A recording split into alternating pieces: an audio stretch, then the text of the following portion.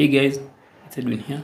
Today I'll be explaining. Someone asked what kind of meditation helps with managing maladaptive daydreaming.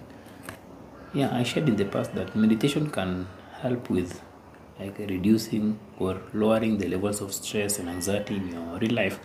And of course, when those things go on a lower level, it will mean that the triggers or the things which are triggering you to compulsively daydream are not that present in your life. So it will mean it will, as a result, you will not end up daydreaming for a very long time. So what kind of meditation helps? Because yeah, meditation is okay, but something about meditation also is meditation can be sometimes seen as a form of concentration, and that's something which most daydreamers struggle with. Or when you try to concentrate, you feel this as the perfect time to daydream, because it's all about, let's say if it's sitting down and closing your eyes, what happens? You will tend up to daydream instead of meditating. So what's the best meditation? For me, what I would suggest is a guided meditation. A guided meditation is where someone is telling you do this, close your eyes, feel your body.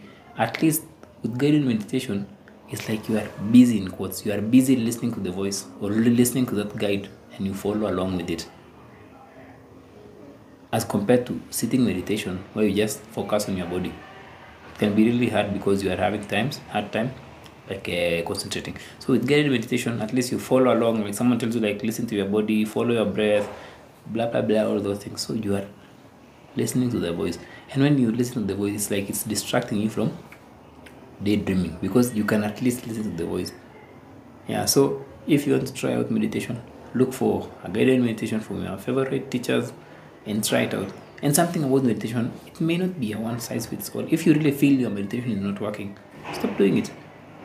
Not everything or every coping practice or mindfulness practices works for everyone. It all depends on your preference. Maybe yours is taking a walk or journaling or sleeping or keeping yourself busy. Yeah, don't beat yourself up when you see someone else saying that I have had good results with meditation or changing my diet. No, focus on just finding something which works for you with managing your daydreaming. But if you want to try out meditation, I would suggest a guided meditation where someone is guiding you through it. And there are free meditation guided meditations on YouTube. So just check them out, put them in your phone and just sit down, try them out. They might help and they might also not help. Hope you found that informative, guys. Until next time, have a nice day.